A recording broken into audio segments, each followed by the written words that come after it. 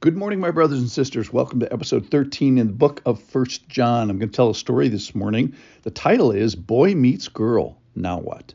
So here's the story. True story. Boy meets girl. Boy starts to love girl. And boy wants to demonstrate his love for the girl. But the boy finds out that the girl loves the theater. Well, the boy has no particular experience or previous love for the theater, doesn't know the first thing about theater. So the question is, what does the boy do? Well, he begins to tune his heart towards the theater. Why? To please her, of course. So his heart is tuned towards her, so his heart is then tuned towards the things that she loves, and he begins to love that which is loved by her. True story. So here we go. This same story here is in 1 John chapter 3, verses 22, 23, and 24. Let me read it. And whatever we ask, we receive from him, because we keep his commandments and do what pleases him. That's where we're going to head today, is to do what pleases him. Verse 23. And this is the commandment, that we believe in the name of his Son, Jesus Christ, and love one another, just as he has commanded us. Verse 24. Whoever keeps his commands abides in God, and God in him. And by this we know that he abides in us, by the Spirit he has given us. So the first thing I'd like to point out is that the three persons of the Trinity, Father, Son, and Spirit, are in this passage. Believe in the name of the Son. Believe in the person of the Son. He's the one who makes me think of the verse in John chapter 1, verse 12. But to all who received him, who believed in his name, he gave the right to become children of God. Then it says, abide in God the Father. So believe in the Son, abide in the Father, which means to remain and continue to lodge, to take refuge and even residence in, kind of live with God, abide with God. So believe in the name of the Son, abide with God the Father. And the third thing is, know that he abides in us by the Spirit whom he has given. So essentially he's asking or making the observation that these are three impossible things. It's impossible, in a sense, to believe in his name and have all the benefits that are earned by Jesus and have them accrue to us. That's an impossibility. That's, some heavenly accounting has to be done there. And it's God with a major thumb on the scale of mercy. But it doesn't stop there. This is like, but wait, hey, there's more. The second impossibility is that we can take refuge in God and we can hide ourselves in him. Well, who is he? I keep thinking of the Webb telescope, which they put in space a couple of years ago, a year and a half ago. And every month or every week, there's a new discovery. There's something bigger. There's something more magnificent. There's something more impossible in construction. It's blowing the minds of those who put this telescope into the heavens. And yet, it's the God that made all this stuff, and yet says, hey, come here. Come be with me. Come abide with me.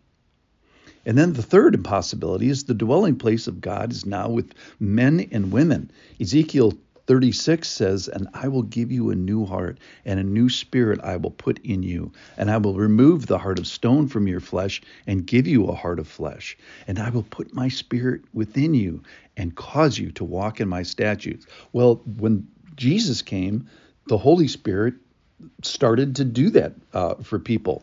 So if you ask, where does God live? It's not in temples anymore. It's not in buildings. It's not in cities. It's not in countries. It's in the heart of his people. So by impossible, so these three impossible things, I don't mean that it cannot be done. I mean it cannot be done by man. And we have to go to the promises of God. So certainly man cannot demand any of these things by God, but all these things are given by God, and we receive them like children, happy children on Christmas morning.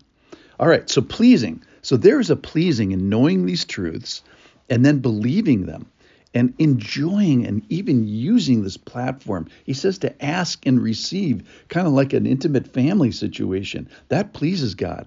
He's pleased by the Trinity. We should be pleased by the Trinity, by the position and the promises and the unearned merit badges that he gives us. So we are pleased in the Trinity to abide Abide in me and I in you, it says in John 15:4. So what kind of God is this? Well, as we know him, as we become close, as we learn more about him, we want to please him by learning about the things that he likes. So we want to learn about his family. And here we go back to the theater analogy now. So we are to love those associated with his family. So look at all the things that God has done for me. Of course, I'm going to take an interest in his family. That is, others that he's doing similar things for. And of course, I'm going to avail myself of the activities that he's doing with those other people. I'm going to want to hear about their journeys. I'm going to want to walk with them. I'm going to want to rejoice in their joys and mourn with their weepings and walk with them in the days that are in between.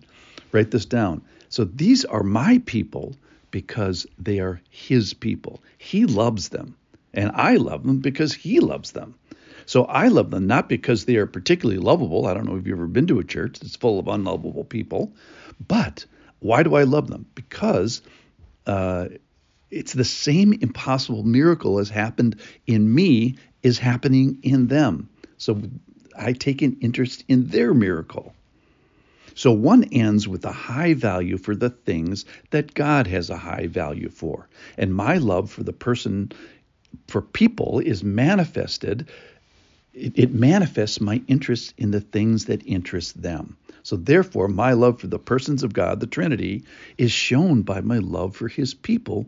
Why? Because he loves them.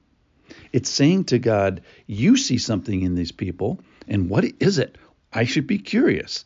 I should be sacrificial. I should be loving. So when I find someone that God loves, what should I do? I should love them. So boy meets girl, mankind meets God. What do we do next? We take an interest in the things that interest God, and we love the things that God loves, and we love the people that God loves. Boy meets girl. Thanks for listening.